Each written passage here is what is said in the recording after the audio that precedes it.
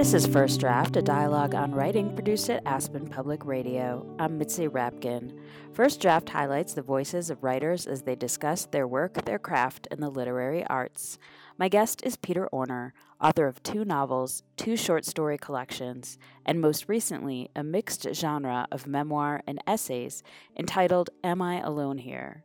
In this collection, Orner explores works of literature that have impacted his life, alongside personal reflections, including the dissolution of his first marriage, the death of his father, lost family connections, fleeting moments of youth, and the loss of experiences he will never have. Am I Alone Here is as much a meditation on how the fictional worlds we enter impact our lives in similar ways to our actual lived experiences. We began the interview discussing the genesis of this work. I never know what I'm doing, first of all. And I think with this book, never more so than ever. I did find myself at a certain point in my life a few years ago, just sort of, I'd go to work in the morning and I'd be sitting there and I just wouldn't be feeling it. It wasn't that I wasn't working. I'm always working constantly, but there was something not right. And I had a lot going on in my life. So I started to take these notes down about things I was reading. And it just mostly was for myself. And then this friend of mine had this website called The Rumpus. And he said, do you want to write for The Rumpus? And I said, no. And he said, well, do it anyway. And I said, okay. This is Steve Elliott. He's a hard guy to say no to. So anyway, I started to, he started to post them on the website and it kind of went from there. And it started to build. And I started to realize that some of my private musings about stories that I loved and combined with stuff going on in my life was starting to make sense. You start off, and I think it's either in the introduction or in one of the first essays where you're sort of making note that all the experiences we will never have and places we will never go and people we will never meet. So at the same time that you're writing these homages to these people in your life and experiences in your life and books you've read, there's also sort of like a gap in there that you're also talking about. Yeah, you're pinpointing, I think, what the book is about or what the attempt was about, which is to identify this constant search that people are often on for, finding these books that they're going to love forever. And I always just wonder, what if I don't find the book that I sort of needed? You know what I mean? And and I always think of something William Maxwell said, when he's dead, he's not gonna be able to read anymore. And all the things he's gonna miss. And that always has struck me. So I think it was like a lamentation, not only for what we do read and what is important to us, but what we miss because we don't ever find the books we need or the voices we need to hear. I think that's the crux for me, is that, in a world where stuff is stuffed down your throat constantly, I'm always finding that it's not what I need. And that when I do find the book that strikes me personally, I'm so grateful. But I think there's so many things I'm going to miss. Obviously, there's loss in this book because you lost your father and you lost your first wife and whatever, we've lost our youth. There's a lot of things that you can never get back. Do you feel like some of those essays did pinpoint what you found and what filled you, or do you think you'll always be searching? I guess it's sort of like a question of existential loneliness. If I can have both, I want both. I want what has gotten me through hard times, and I also want to acknowledge the things that will always be missed. Somebody asked me that, is this the end of this story here? And I think it is, at least for the moment. I'm not going to do any more autobiographical nonfiction for a while, if not ever. But this book, I could have written about 100 other things. These are stories and books that have been important to me, but there are many others, and there will be many others that will help sort of define me in some way. I think that was the attempt, but there's a beautiful line from Giacometti, the sculptor, and he said, "All is provisional," and that's on my wall. And I definitely was thinking of that when I was working on this book. My thoughts are provisional. Well, I think in the essays there is a loneliness. I don't know if it's only coming from you or if it's coming from the selections that you choose. I think what I hope the book does is make you think about the stories that have been important to you, and sort of makes you kind of think about them. I mean, one of the things I kind of zero in on is when I read certain things. Like when I finished The Lighthouse, I was in this canoe in Minnesota, and the book falls out of the boat, and it's in the water, and I have to swim to get it, and then I have to wait for the book to dry because I was dying to know the end of that novel, and the book was so waterlogged that the pages were stuck together. And I was trying to capture that almost ecstasy that I felt in finishing that novel. I think we all have those kinds of stories, don't we? And I wonder why they're not talked about enough. And so I wanted to create a book that sort of addressed that notion is what, when and where and how books affect you. And, you asked about loneliness, and I think I love lonely. I'm not lonely enough. That I think is that's the answer. I always want to be alone. And yet I also have this, weird craving for people, and I think this is the tension a lot of people feel. I read to be alone. I read to leave. You're listening to First Draft, a dialogue on writing produced at Aspen Public Radio. I'm Mitzi Rapkin. My guest who joined me via Skype is Peter Orner, author of the nonfiction work, Am I Alone Here? I'm glad you brought up To the Lighthouse. I loved that essay, and I think part of that is because that was such an important book to me when I read it in college. I loved it so much. I'd never encountered anything like that. So I'm thinking that when readers come to this, they'll connect to different chapters in their own way because maybe they had an experience with the story or even the story that they read themselves or the part that you're talking about. In the section on To the Lighthouse, you said that you were a better reader as a younger person because you were maybe more in the moment. Can you talk about that?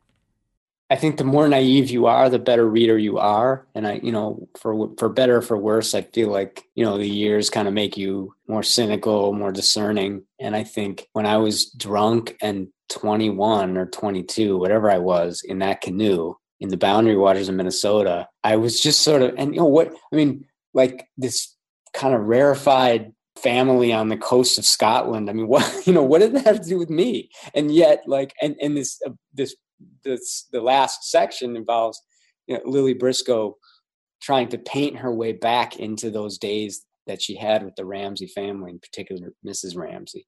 All those things, why did that strike me so much? I mean, that had nothing to do with anything of me. And it struck you the same way. And you were probably as distant in some ways from it than I was. So I'm just trying to think about why these things matter to us so much. And I think I always like to think about when I was, like I said, where and when I was, and then I was younger, and I think I could just sort of read it without college and professors in my head, who wreck it. And I say that as a college professor, but I feel like by academicizing literature, we turn people off. I think that was an attempt to get back to that sort of naive person I was, who I think was a better reader. Well, one of the things I think that's so brilliant about To the Lighthouse is these small moments that she mentions, like all these moments of a day that fill, one sentence that's 3 pages long. And one of the early essays in the book, it might even be the first one, you're talking about the bishop from Chekhov. When you talk about that essay, you talk about how Chekhov noticed inconsequential things and inconsequential characters. So they might be one character that seems kind of random and has this moment of awareness. And it makes you look at these small moments. And I'm wondering if when you look at small moments in your life, you look at them differently as a writer. I think it's everything. And I think what great writers do, Chekhov being, to my mind, the world-class noticer of all time, is, you'll turn away from a story by Chekhov, and it makes the world more intense in front of you.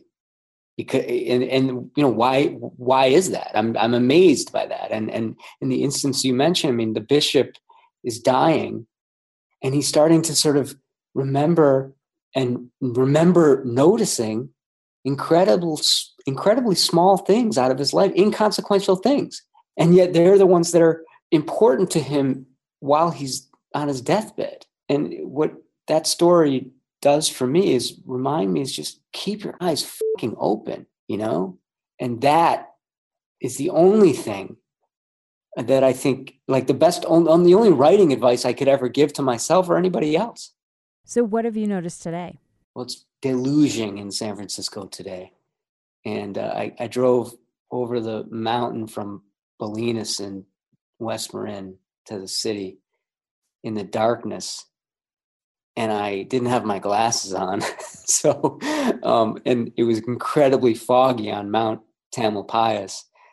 And I just started to sort of, I almost drove off the road a few times, but I was actually trying to drive into the fog. I noticed how the fog was like sort of sitting on the road. I wanted to be like in it. I didn't want to get out of it. I wanted to literally to sort of get lost in it while at the same time not driving off the cliff and dying.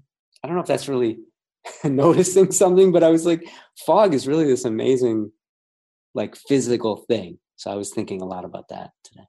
Like literally, so I could have gotten out of the car and like hugged it. It was that thick and that physical. And I don't know that I'd ever really noticed that before.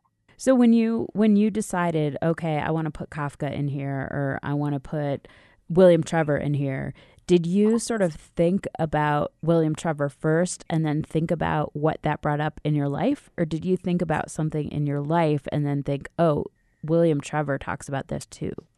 It depended on the piece, but usually there was something going on in my life that reminded me of a story I'd read in the past.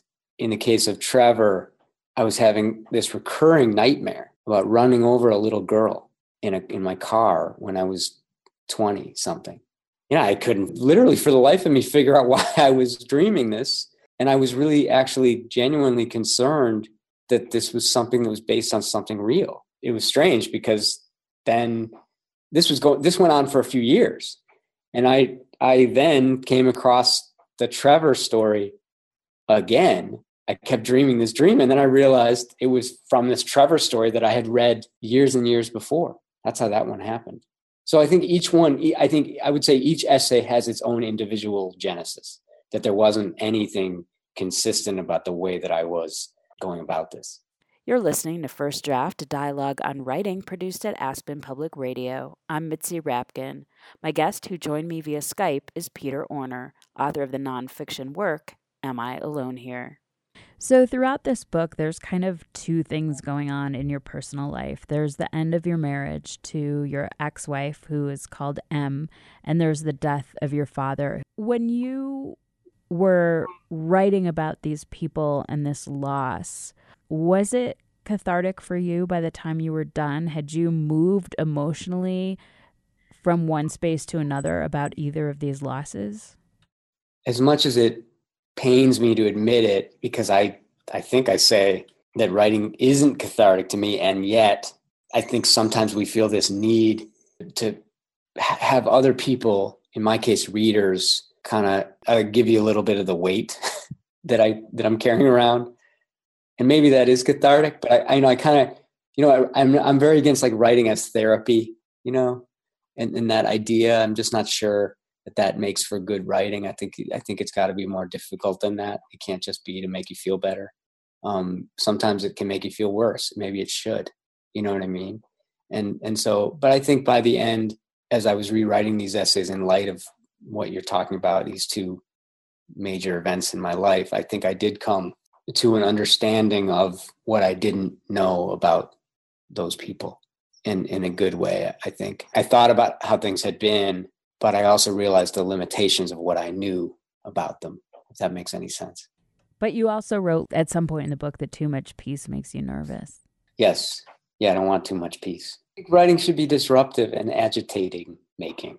You know what I mean? And even when it's a memoir, yeah, I think I don't want to read a book to feel better. I want to read a book that's going to make me think and make me make things even harder to understand, because I think that's the way things are. Mental illness. I lived through vicariously a pretty harsh time, a really hard time in my life, and certainly my ex-wife's life. And, and she's doing fine now. And I'm very grateful for that. But I was trying to capture how hard it was in the moment. You like reading that makes you uncomfortable, that makes you think. So I wondered if there was an essay in here that you wanted to talk about. It can be exemplary of that or something else. The Kafka essay that you talked about really gets into what was hard for me to revisit. And I'll just read. What follows is an aside, the reasons for which I hope will become clear in a moment. Cut to that time not long after my marriage collapsed. I found myself lonely, bewildered, and above all, exhausted. So I decided that what I really needed was a weekend at what people used to call a nudist colony, but are now in California called clothing optional retreats. If there is an almighty, omnipotent God, even he wouldn't have known what the hell I was thinking. Though I told myself all I wanted to do was to be alone for a while, I must have been hoping to meet someone. Why else would I have gone to a nudist colony? The minute I arrived at the place, which has since burned to the ground, it burned this past year, I knew the whole mission, whatever my motivation was turning out to be one of my more harebrained ideas. The less people are wearing, the more shell-shocked I generally become. After the long drive up north and being stuck in that place for at least a night and needing right away to get away from all that competitively exposed flesh, only in America could clothing optional turn into one-upmanship. I hightailed it fully clothed up to the top of a mountain where I found a thatched hut with 2 yoga mats side by romantic side. The hut was new, but built to look weathered and authentic. As good a place as any, and I decided to hunker down on a yoga mat. I stretched out on the mat and did a few moves I thought resembled yoga before cursing myself for not bringing a book up here, or at least some drugs, or a shotgun. I stared up at the roof of my hut. I tried to will a sense of quietude amid the redwoods. I sat cross-legged and tried to imitate meditation. That didn't work either. And as you said, too much peace makes me nervous. I must have been up there for at least an hour, staring at the thatch, ruminating on the multiplying effects of failure, when I was joined by a chatty, bearded guy wearing nothing but hiking boots and a thong. So tell me what that has to do with Kafka.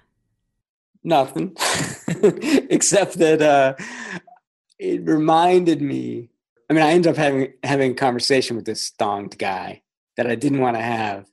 But then by the end of the conversation, I realized that I kind of did want to talk to somebody, even this guy, even this, dumbass hippie in a thong, and what does that mean about hippies? I'm sorry. But while I was thinking about this, I remembered, as I often do, I read Kafka's diaries all the time. The book sits on my desk. His diary entries are some of the most incredibly weird and beautiful things in literature. And he often in his diaries talks about the tension between his great need for solitude and his need to be alone to do his work versus his desire to be out in the world and socializing with his friends, which he had many of, and his fiancés, which he also had many of. He was a serial fiancé acquirer. And I just thought what an interesting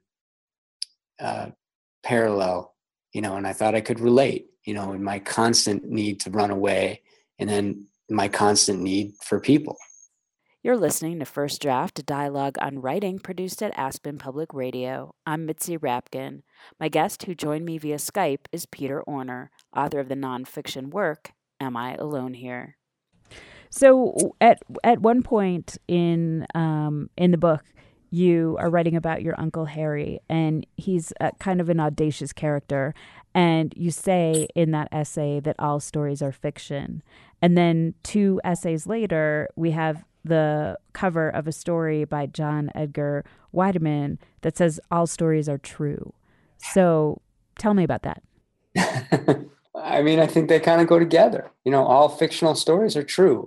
Let's say all good stories are true. All good stories have some element in them that, that where you can find some light shed, as opposed to a story that has like maybe a cheap ending or an easiness about it that goes down easy but is not memorable.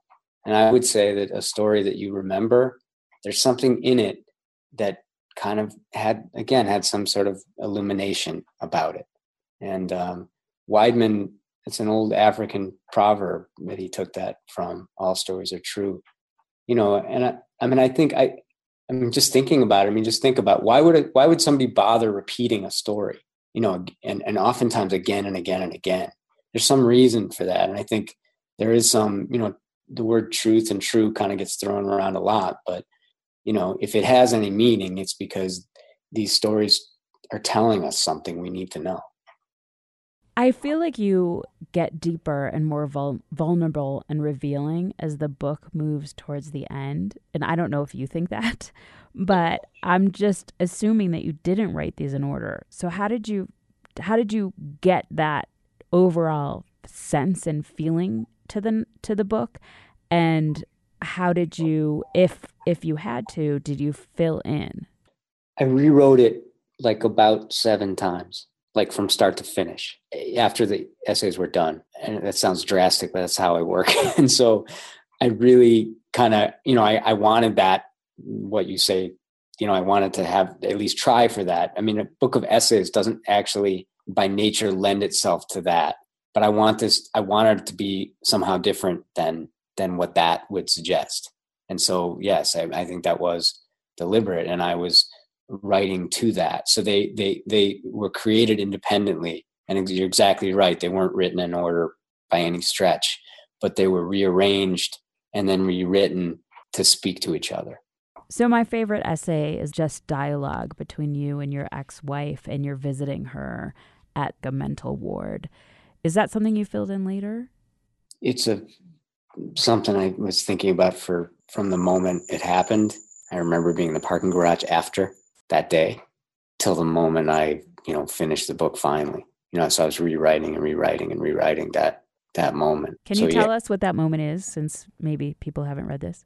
So my ex-wife was hospitalized numbers of times, and the scene that I describe in the book, she had been, this was long after we had separated, and she was back in the hospital, and I just went to visit her. This is after a few years. I hadn't seen her, and so I just sort of described that, that what that was like, and it was a hard visit, but it was also, I think, there was a connection that we were able to make.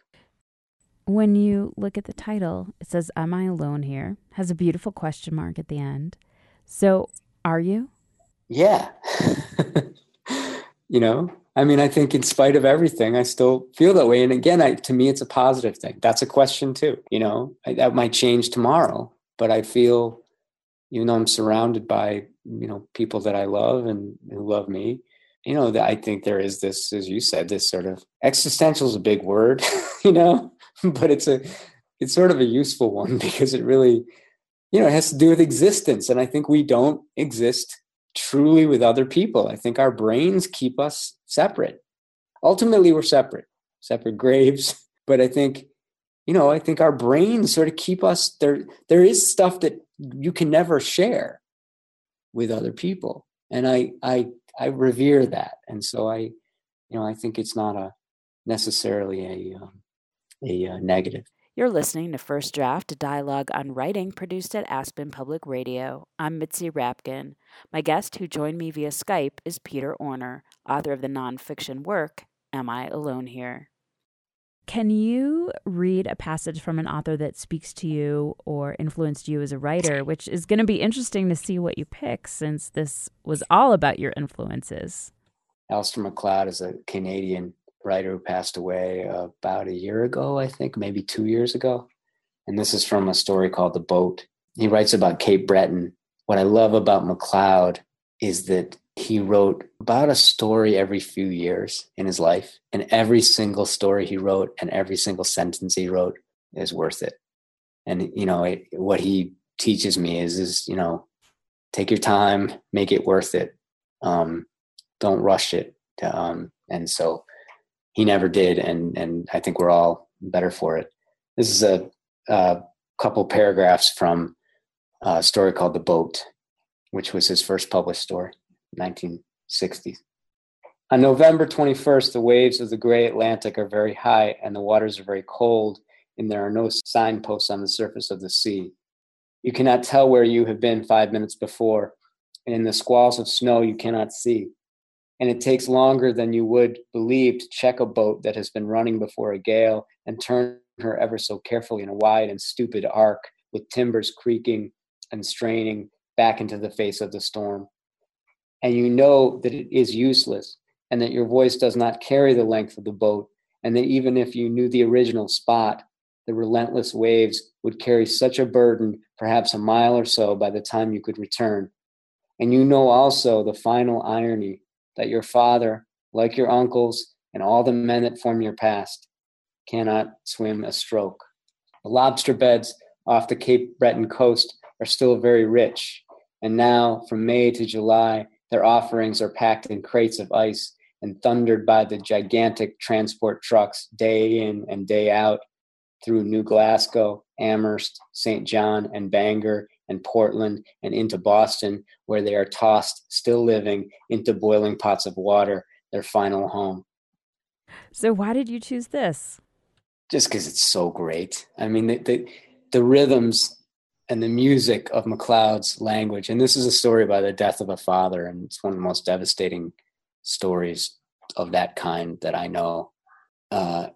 He's just so careful. I mean, if you stop and examine each of those sentences, they're each one of them, the repetition and the use of "and," the way that he builds. And I could have picked literally any paragraph, any two paragraphs from his two books, Island and No Great Mischief, two books.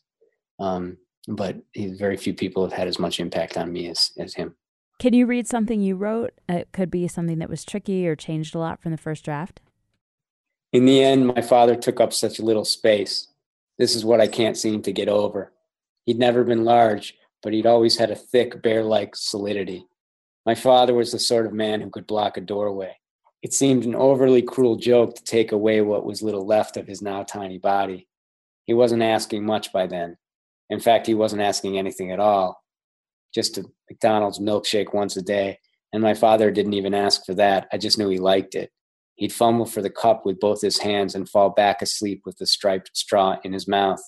I've had my share of father figures, including a great writer of fatherhood, Andre Dubus.